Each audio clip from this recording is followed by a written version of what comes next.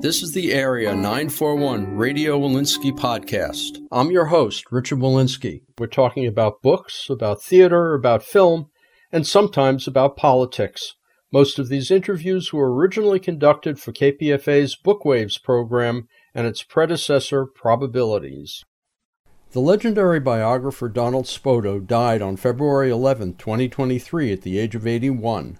Among his works were biographies of Alfred Hitchcock, Marlene Dietrich, Laurence Olivier, the House of Windsor, James Dean, and several others.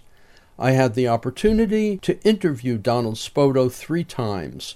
The first time, this time, was on June 18, 1997, and was recorded in the KPFA studios while he was on tour for Notorious, The Life of Ingrid Bergman. Donald Spoto, rather than just talk about the life of Ingrid Bergman, what I'd like to do is talk more about the art of biography and relate it to the book you've written, because I think our audience is probably more interested in that aspect of what you're doing, as well, certainly, as aspects about the nature of celebrity in America. In that sense, maybe Bergman is kind of a test case for what happens when one becomes a celebrity in America. So I'd like to start by asking you, when you decide you're going to do another book, how do you choose who the person is? And then once you've got your contract, what's the first thing you do? Well, in a prior way, Richard, I have to be gripped in an inner way by someone's life or their art, the trajectory of their contributions to the arts, if we're dealing with a creative personality, or the drama of their life, something pre-existent before I have an idea to do a book about this person has to grip me, as I say, in some interior way. And then I proceed from there to find out, well, has there been a definitive work on this person?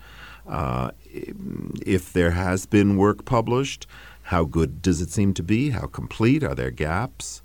If it was so long ago, does the life call for a new understanding, for new light to be shed, perhaps? So these are some of the factors that go into being chosen by a subject to do, the work.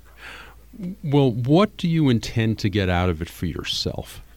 Say in the Bergman book, what did you gain yourself in writing this book? Well, you never know, of course, until you're finished with it. I had the good fortune to know Ingrid Bergman during the last 8 years of her life. And I also knew Alfred Hitchcock, who, of course, provided her with 3 of her great roles and her most famous roles. And I knew Hitch as well as Ingrid, and I knew the circle around them. So it was almost logical for me to consider doing a biography of Ingrid a few years ago. What I gained from it was an enormous respect for the kind of courage and grace under pressure that can be evoked by the ordinary people who happen to be celebrities, and surely Ingrid was one of them. In the case of Ingrid Bergman, it's clear that from beginning to end, you admired her, you appreciated, you liked her. I've talked to people who've worked on biography who frequently find that by the end of the book, they tend to hate the person. Is there any case where you discovered that? No, never. For me, there is always a human factor at work. If you don't end the work with great love and devotion, then I presume that you should be able to end the work with understanding and something like compassion for the subject. I can tell you out of the 10 biographies I've written, there are certainly 3 or 4 people whom I love more than the others, but I hope that those for whom I don't have the most intimate feelings or the most affective feelings are certainly people whose pain I can understand and whose lives I can respect. What do you think is more important for both the reader and the biographer, the private life or delineating the art, the artistry? I think they go hand in hand, Richard, and you're asking me, in fact, one of the most important questions in doing the lives of celebrated people. And one of the things that interests me is the way in which the private life interacts, or to use the overworked word today, interfaces with the public life. In other words, Is there an ebb and flow? Is there a resonance? Is there a way in which one's private pains and relationships feed into the public aspect of one's craft, into the performances in the case of an actor, into the plays in the case of a playwright like Williams? Certainly the only raw material a playwright has to use is the experience of his own life, however transmuted that is, however passed through the prism of a creative imagination. All you have is the raw material of your own inner life. Is there any fact, any event that might happen in someone's life that shouldn't be revealed? I can't think of anything. I mean, I can think of many details which are needless to report. I mean, the biographer, I believe, has to be like Chekhov in writing his plays. You have to know more about the character than you tell. I mean, if I told every time Ingrid went out to dinner and every time she had this and the laundry lists, endlessly, there are things that you omit because the real art of biography is a question of selection and of emphasis. But I can't think of anything that would have to be repressed or suppressed out of a biography, no. Well, what about the private life of individuals with secret lives? And we're not talking Ingrid Bergman here, though of course you did check to find out, just as the case may be, about whether certain affairs actually happened, and in virtually all the cases, they didn't happen in your estimation. Yes. But there is the case, for instance, in Laurence Olivier of a, quote, affair with Danny Kaye. Yes, I'm glad you bring that up because I really don't like to use the word affair as if this were a casual little conjunction of the flesh. Danny Kaye and Laurence Olivier were very close friends for many, many years, and for a long period of time, the relationship took a carnal turn. So I wouldn't call it an affair. I mean, it was very important to both of them, and then they were very, very dear to each other. I don't think the biographer has the right to omit something so important to his subject from his life. I think it's very important to demonstrate the truth of that affinity and the truth of their loyalty to each other and the refuge they took from their work and from the pressure of family life often in their comfort and their company with one another. That's a very important part of a life, and the biographer dare not omit it. Well, how do you check and double-check facts like that? For example, you mentioned casually in the Ingrid Bergman book about the intimacy between Cary Grant and Randolph Scott. Just one sentence, casually. How do you double-check that? Perhaps they were just roommates and good friends. Well, that's why I don't use the word sex. I mean, I pick my words very carefully. What I say at that point is that at this time in his life, Cary Grant's closest intimacy was with his 4-day-a-week roommate, Randolph Scott. That's all I say.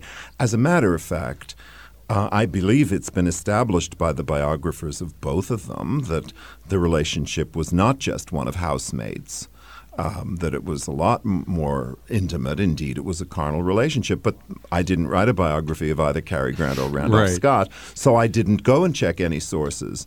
What I do say is that it's very clear from the record that Mr. Grant and Mr. Scott had a very deep love for one another. Whether that was sexual or not is irrelevant to this book. It's relevant to say that they spent a great deal of time with each other in order to suppress the wild rumors that Ingrid was having an affair with Cary Grant, which indeed she was not. When you're writing a biography and something comes up that distresses you, let us say in this case, we know that Ingrid Bergman flirted, and that's quote unquote, with the Nazis. Okay, and I'm using the word flirted in the sense that she was Goebbels' favorite. There's a photo in here of her as in a kind of Nazi smiling, pretty face, but she didn't really believe in it. She was just there at the time. Now, let's suppose she did believe in it for a second. Let's suppose you found that out. How do you, as Donald Spoto, the biographer, try to suppress your own inclination to moralize? You just don't moralize. I mean, you simply don't. I've developed a sort of automatic interior habit of not doing that, of not judging. In the case of Ingrid, the facts are quite clear. No one was less interested in politics. Her time in Germany was well before the war, well before the Holocaust, well before Kristallnacht, well before 1939. She was spending every summer in Europe. Her mother, after all, her late mother was German. She was visiting her aunts and her mother's family every summer in Germany. And she made one picture in Germany, and Goebbels was absolutely besotted with her and invited her to come to meet with him, which she did not do. And shortly thereafter, she had a summons to Hollywood from David O. Selznick, so it becomes a moot point. You're quite right to refer to the picture, and I have the photograph in there because she was being groomed by UFA, the great German film studio, and she was photographed according to the standards of UFA's photography. So was Marlene Dietrich, so was Zara Leander. So were many people. I mean, they had their own halo of light, their own Valkyrie, romantic German romanticism methods of photographing people. And Ingrid was photographed in exactly that way. She was bored by discourses on politics, however. When you spoke with her, did she ever talk about that era in her life at all? Yes, we talked about her making a film in Germany, and she said, had I known later what was brewing, of course I would have gotten out before I did, but none of us did know. And of course in 1937, people didn't know. The fact is, there wasn't a lot to know. There was no Holocaust going on quite yet. All this was in the brewing, alas. But she said that, had I known what was going on then and what was in the wind, I wouldn't have stayed even that long. I'd like to switch angles a little bit and talk about celebrity in the United States, because I think the story of Bergman, more than most celebrities, was caught up in that, because here she was idolized. The spin on her life, of course, is that she was the perfect lady.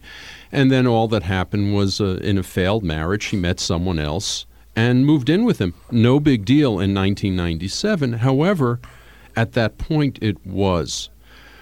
Talk a little about what happened and also your own feelings about the nature of celebrity in America, and also one more thing, which is, I guess, American prudery.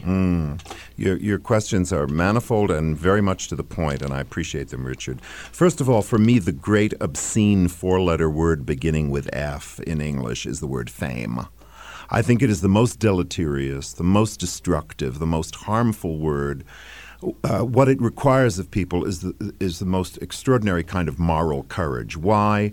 Because we do, in fact, idolize people. We place them on pedestals only later on to realize, as a result of our own best inner promptings, that we shouldn't be placing human beings on pedestals, and then we have to tear them down. This is not unrelated to what happened to Ingrid between 1939 and 49. She came to the United States as Europe's biggest star and Sweden's greatest movie star. She's invited by David O. Selznick. She is turned into Hollywood's most admired, most honored, and most loved star. That because of her talent, I add. She won an Academy Award for Gaslight. Maxwell Anderson wrote a stage play for her based on her favorite character in history, Joan of Arc, and she won a Tony on Broadway for Joan of Lorraine. And for that 10-year period, she was the most loved person in America. And the studio and Selznick, to whom she was under contract for 7 of those 10 years, made book on the fact that here she was, a great star, a lovely lady, had a husband whom she was putting through medical school, had a lovely little child, and didn't have fur coats and jewelry and expensive cars, led a very simple life. Wasn't it wonderful? Well, this terrified Ingrid because she knew that she couldn't live up to the saintliness which they tried to imply after, for example, she played Sister Benedict in The Bells of St. Mary's and after she played Joan of Arc. As she once said to me, the halo that was forced on me quickly became a noose. And she said this with a laugh. Ingrid had a great sense of humor and never took all of this as seriously as her detractors did, or her admirers, I might add. But you ask about American prudery. After World War II, it's important to keep in mind the rest of the world had such problems facing them as hunger, unemployment, lack of housing. The hydrogen bomb was, we were told, going to be set off at any minute. The rest of the world was recovering from the horror of World War II in degrees in which the United States never had to cope with this. Suddenly, and it isn't a pretty picture to paint, but we know this from HUAC from the beginnings of the McCarthy era, suddenly it was the land of the free and the home of the smug. And what happened was that when Ingrid Bergman, in the ashes of a marriage that was over in every way except the formality of a divorce, when she went over to Italy to make a film with the great director Roberto Rossellini, she had every intention of returning 2 months later to work out the problem of her marriage, to finalize a divorce, to return to her daughter. Well, she fell in love. She found herself pregnant. Some people said to her, well, why don't you go to Switzerland for a weekend and this can be taken care of? Her response was, no, Roberto and I love each other, we intend to marry, and I'm going to have his child. Well, when Hollywood found out, she was proclaimed, quote, a powerful influence for moral evil from the floor of the United States Senate, which I've often said ought to know it when it sees it. Secondly, the women's clubs of America called for an international boycott of all her films. And I'm sorry and ashamed to say, the churches of America condemned her, as, I'm quick to point out, the European churches did not. When one of the highest-ranking monsignors in the Vatican was asked his opinion of this scandalous situation, he said, good Italian priest that he was, he said, oh my goodness, look how God has blessed the union, they have a child. I mean, so America's a very different kettle of fish. Were there any Americans who stood up and said it's none of your damn business? Yes, happily. People like Alfred Hitchcock, her great friend, and Cary Grant, and a number of other people who knew her were appalled at what was happening at the time and said so. But, of course, their remarks were not so widely reported. Well, how about the studio heads? Were they as craven over Bergman as they later were with HUAC? Yes, they were indeed, Richard. As a matter of fact, Walter Wanger, who produced Joan of Arc for her, said, if you do not return and give up this affair, come back and ask pardon and penitence of the whole nation, then your career will be over and you will have only yourself to blame for acting like the public sinner that you are. And this, of course, from a man who had just been embroiled in one of the most outrageous sexual scandals in the late 40s. So hooray for Hollywood.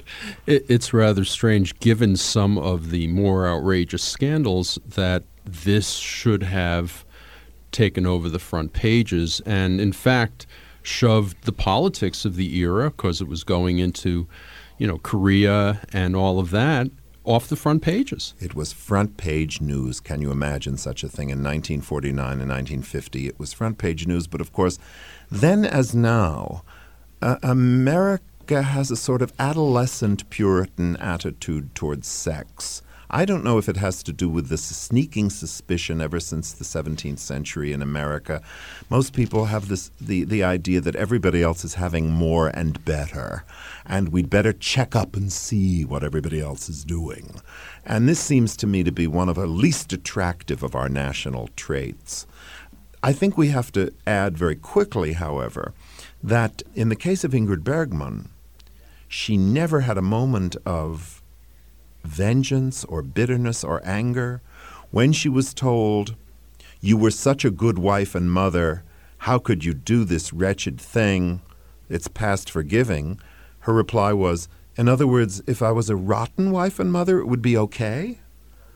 She was enormous common sense. And she was able to smile and come back with great as soon dignity. As they let her back. 8 years later, when she arrived at New York Airport, the press surrounded her and said, well, are you full of regrets? And instead of getting angry and storming off, which is perhaps exactly what they wanted, she tossed back her honey blonde hair and with a big radiant smile said, no, I don't regret anything at all. The only thing I regret is the things I didn't do. Which is a great answer. That's a great reply. The idea that a celebrity's divorce could shove everything else off the front page and later on for some godforsaken reason, they let her back in, and that comes back to the front page as well. It seems strange that, well, maybe not so strange, that it's given bread in circuses. It's just throw the people a bone about this, and they won't complain about other facts. Well, I think you're putting your finger on something very important. There's a smokescreen effect here. And it also plays, doesn't it, into the desire of people to imagine themselves morally superior to other people. We see the dreadful result of that in our own time. I say constantly when I'm talking about my work that a biographer is obliged to tell the truth even at the risk of saying something good about somebody. That's not fashionable these days. You know, we would much rather hear. Let me give an example from one of my other books, if I may, Richard. Sure. In my biography of Marilyn Monroe that was published 4 years ago, to this day, people do not want to hear and will not believe what I proved beyond any shadow of a doubt, namely that Marilyn Monroe and Robert Kennedy were never lovers. This was an invention 10 years after the death of both of them by political enemies. Now, when I went in to research that book, I believed in it because it's become CW. And now I find that it started with this report that the weekend of February 5th, 1962, Robert Kennedy and Marilyn Monroe were shacked up at the Santa Monica beach house of Peter Lawford. Well, I do a biographer's homework, and I go back and I look at the newspaper records. Gee, that's funny. That weekend, Marilyn was at the Cal Neva Lodge in Lake Tahoe with the man she was about to remarry, Joe DiMaggio, and Robert Kennedy was in Bonn, Germany at an economic conference. So that was my tip-off, and I started to go investigate the other allegations. And what I came up with, to make a long story short, is that Marilyn Monroe and Robert Kennedy met 4 times in social occasions, always with other people present, and that, frankly, it wasn't in the character of either one of them to walk down the hall and have a little fling. It simply wasn't in the character. People don't want to believe this. I can hear the smiles of some of our listeners. Oh, come on. Why? Because a sexy blonde actress has to be a woman of easy virtue, and a powerful, attractive politician has to have hormones that run rampant. The idea that these could be people who do not live that way asks all of us to examine, well, what are our ideals about people? How do we live? I'm not talking from a moralistic point of view. I just mean, are we true to ourselves? And to this day, people don't accept it. A biographer, in order to understand, has to do some psychoanalysis, some kind of way to get to the root of the artistry or the politics of the individual that they're talking with. There is a biographer named Joan Pizer who tried to pull that with Leonard Bernstein and with George Gershwin, to my mind, to fairly disastrous results. At what point do you as a biographer feel you have to stop? Stop what? Stop analyzing. Good. I'm glad I pushed you for the word. Because for me, Richard, analysis is fine as far as it goes, but it doesn't go nearly far enough. When you analyze, you break things up into their little component parts, and you learn how they're put together. Well, then what? Once you've learned about childhood trauma, then what? I mean, everybody's a little traumatized in childhood. What do we do with this? Some people become battered forever. Some people are shattered interiorly beyond redemption. Others turn it into strength and move forward, like Ingrid, whose mother died when she was 2 and her father died when she was 12, and she was shuttled off to live with a maiden aunt who 6 months later dropped down dead in Ingrid's arms. Instead of becoming a withdrawn, bitter, sour, neurotic teenage girl, she found she had a talent for memorization and mimicry and the theater, and turned it into a great art, and used that courage and that resourcefulness not only later on to confront the horror of 1949, but also the last 8 years in her ravaged battle with cancer that finally took her life at such a young age. And so, to answer your question, I don't think the task of the biographer is to be a psychoanalyst or an analyst of any sort. To understand, yes. To go very deeply into the inner life of someone? Of course. How else do we live? Where else do we live except interiorly? Otherwise, you wind up with an almanac entry. She was born here, she made this movie, she went there, she married this man, and then she died. That's not a biography. A biography is literally graphine bion, to write the life. Our life is lived in our inner reactions to things, in our inner impulses, the things that are evoked from our experience. What happens to us, how we react to it. Is it fair then, if you're going to do that, to do it about a person who's still alive? To give an example, say Elizabeth Taylor. It's a very important question you ask, Richard. I myself feel, with the exception of Elizabeth Taylor, have never undertaken the life of someone living for the very simple reason the story isn't over. I chose to do Miss Taylor's biography because I believe that her life is very much her life as a performer, and her life as a performer is over by her own admission. So because I see her as the sort of palimpsest, if you will, the representative of the person who's groomed for stardom from the age of 8, and then her career is over, and in a very real way, her identity, her public identity surely is finished then. I chose to do that biography, but ordinarily, you're quite right, the story isn't finished, so I don't choose to do the lives of living people. Well, when you do that, how does the living person respond? Because we know, for example, that you're going to get stuff wrong. It's got to happen. I can only tell you this. When I began the book, of course, I wrote to Miss Taylor and asked for an interview. And I received a reply that she doesn't give interviews. But there was no attempt made to stop me, perhaps because I would like to hope, that Miss Taylor had known my previous work and knew she was going to get a fair and truthful telling. We now skip to a couple of years later when the book was published, and a friend we have in common I happened to run into at a restaurant, and he came up to me and said, I have a message for you from Elizabeth. And I thought, uh-oh. And he said, 2 words. And then I thought, really, uh-oh. And he said, Elizabeth says, thank you. Now, I didn't prettify or glamorize anything. In Miss Taylor's favor, what we must say is that throughout her life, she has never resented or tried to squash the truth. What she's resented is lies. I didn't tell any lies.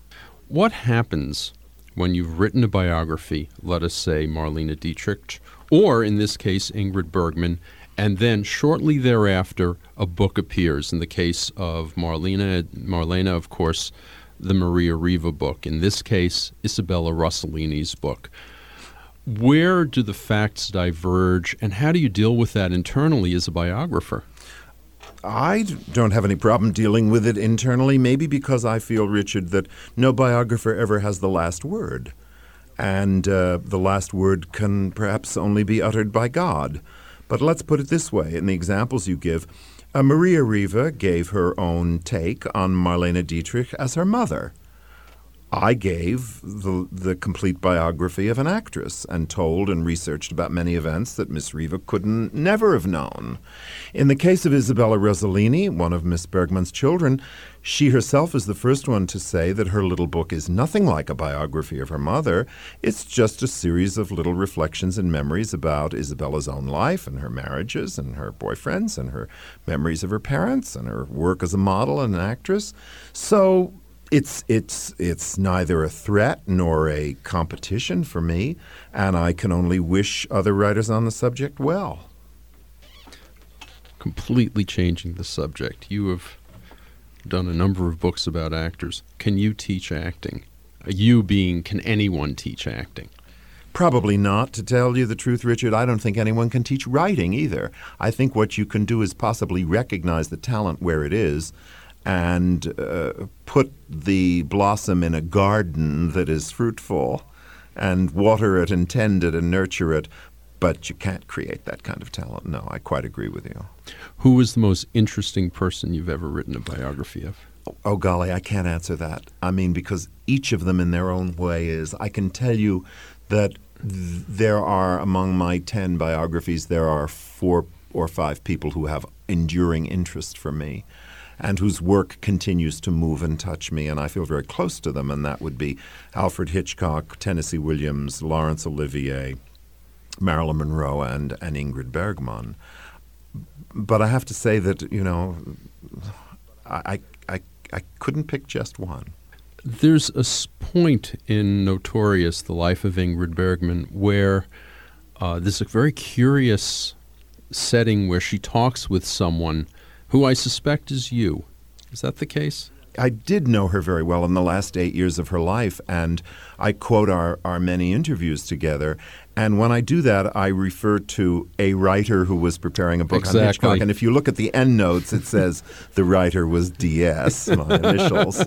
So, but I feel it's very important never to suddenly turn a narrative into a first-person account. It's not a magazine article, it's a book. And I feel I really have to disappear and remain as anonymous as possible. When you do a book about somebody in film or, Tennessee Williams, you read all of the material and you see all of the films, correct? Oh, more than once.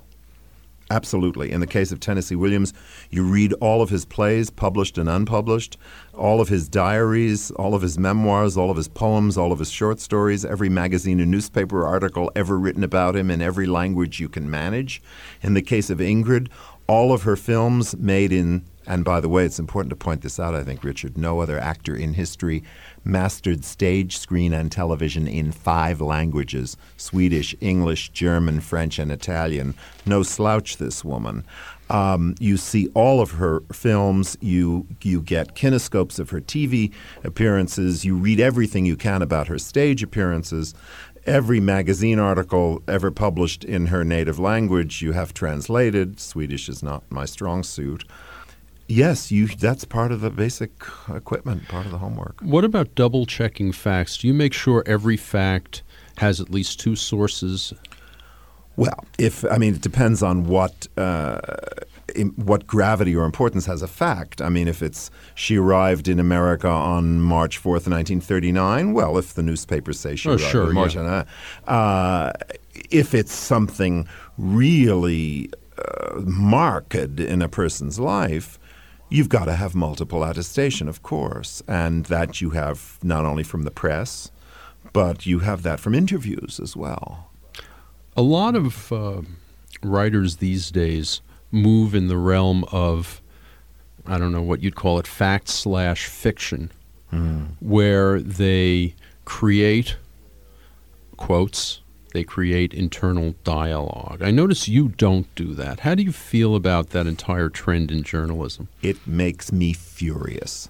I read so-called biographies in which they break into pages and pages of dialogue, and I look in vain at the back for endnotes.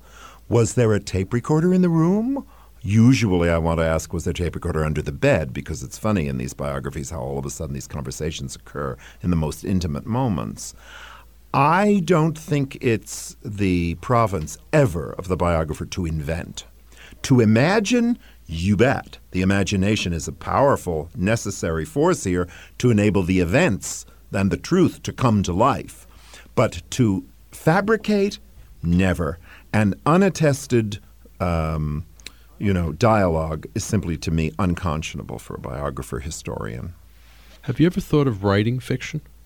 Yes, I have written fiction, in fact. And? Has it been published? No, it hasn't been published. And when I reread it from time to time, I see why. I think for a writer, you come to a point where you accept what your gift is. And I am very fortunate to have found a place in American life as a biographer. And I'm enormously grateful for that. I think it's a very different gift from that of the fiction writer. Now, I'm a mere 56, but who can tell what will happen 10 or 20 years from now? What do you think is the chief characteristic between a good biography and a bad one? I think a respect for life, not just the life of the individual, but the author's respect for the life of the subject and the author's respect for the reader. You never have to tell the reader what the reader already knows, which is why, for example, I deplore needless bedroom details. We all know the repertory is rather limited. So I think what you have to do is have a respect for the reader as well as for the subject, and the modest goal of telling a good story gently and justly and truthfully, with an attitude and with the mindset that you hope the reader at the end of the book will say, yes, not all of life is like this, but some of life is like this.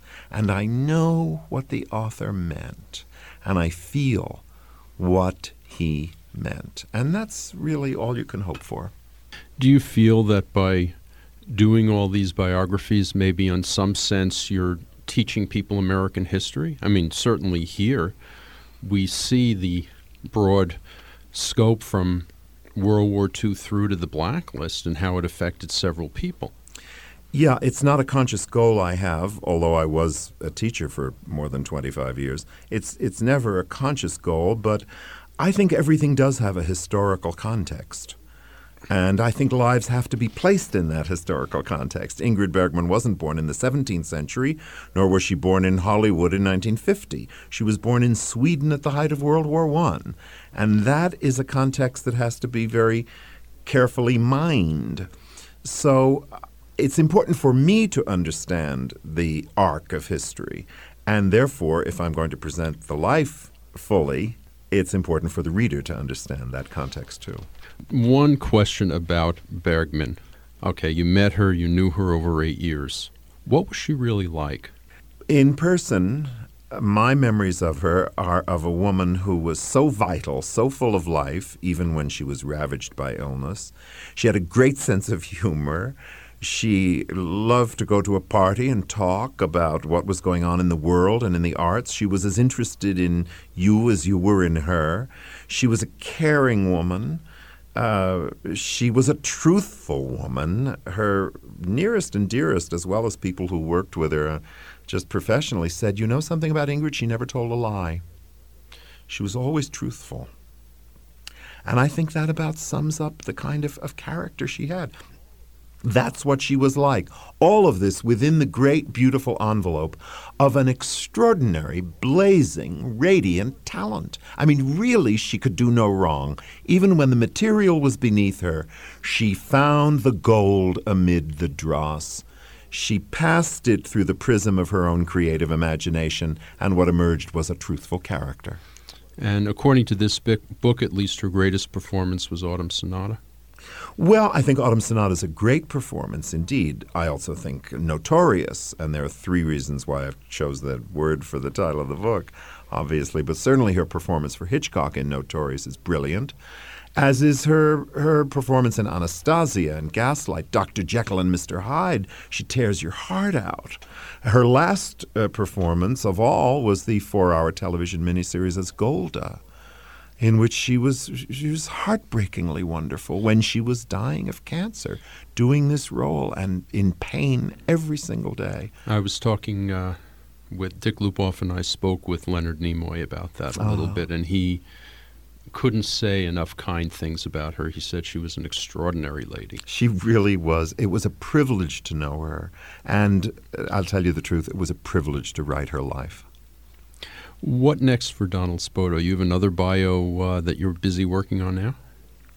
Many of my readers will perhaps be surprised and say I'm taking a new turn in my career. Actually not. But I'm, in a sense, coming out of the closet in a very important way. I am by training a theologian. I took a PhD in theology with a concentration in biblical Greek. And I was a professor of theology for more than 25 years. This we've never spoken about in the press or advertised because it hasn't seemed immediately relevant to talking about James Dean or Alfred Hitchcock or Ingrid Bergman.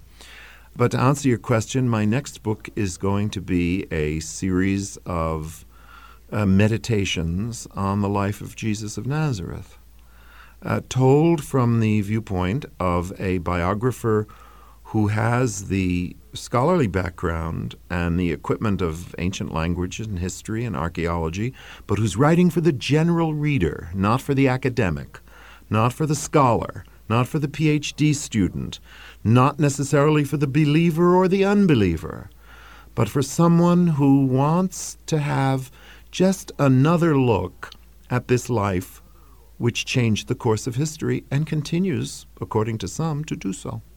You've been listening to an interview with biographer Donald Spoto, who died on February 11, 2023, at the age of 81. This first of 3 interviews was conducted while he was on tour for Notorious, The Life of Ingrid Bergman, on June 18, 1997.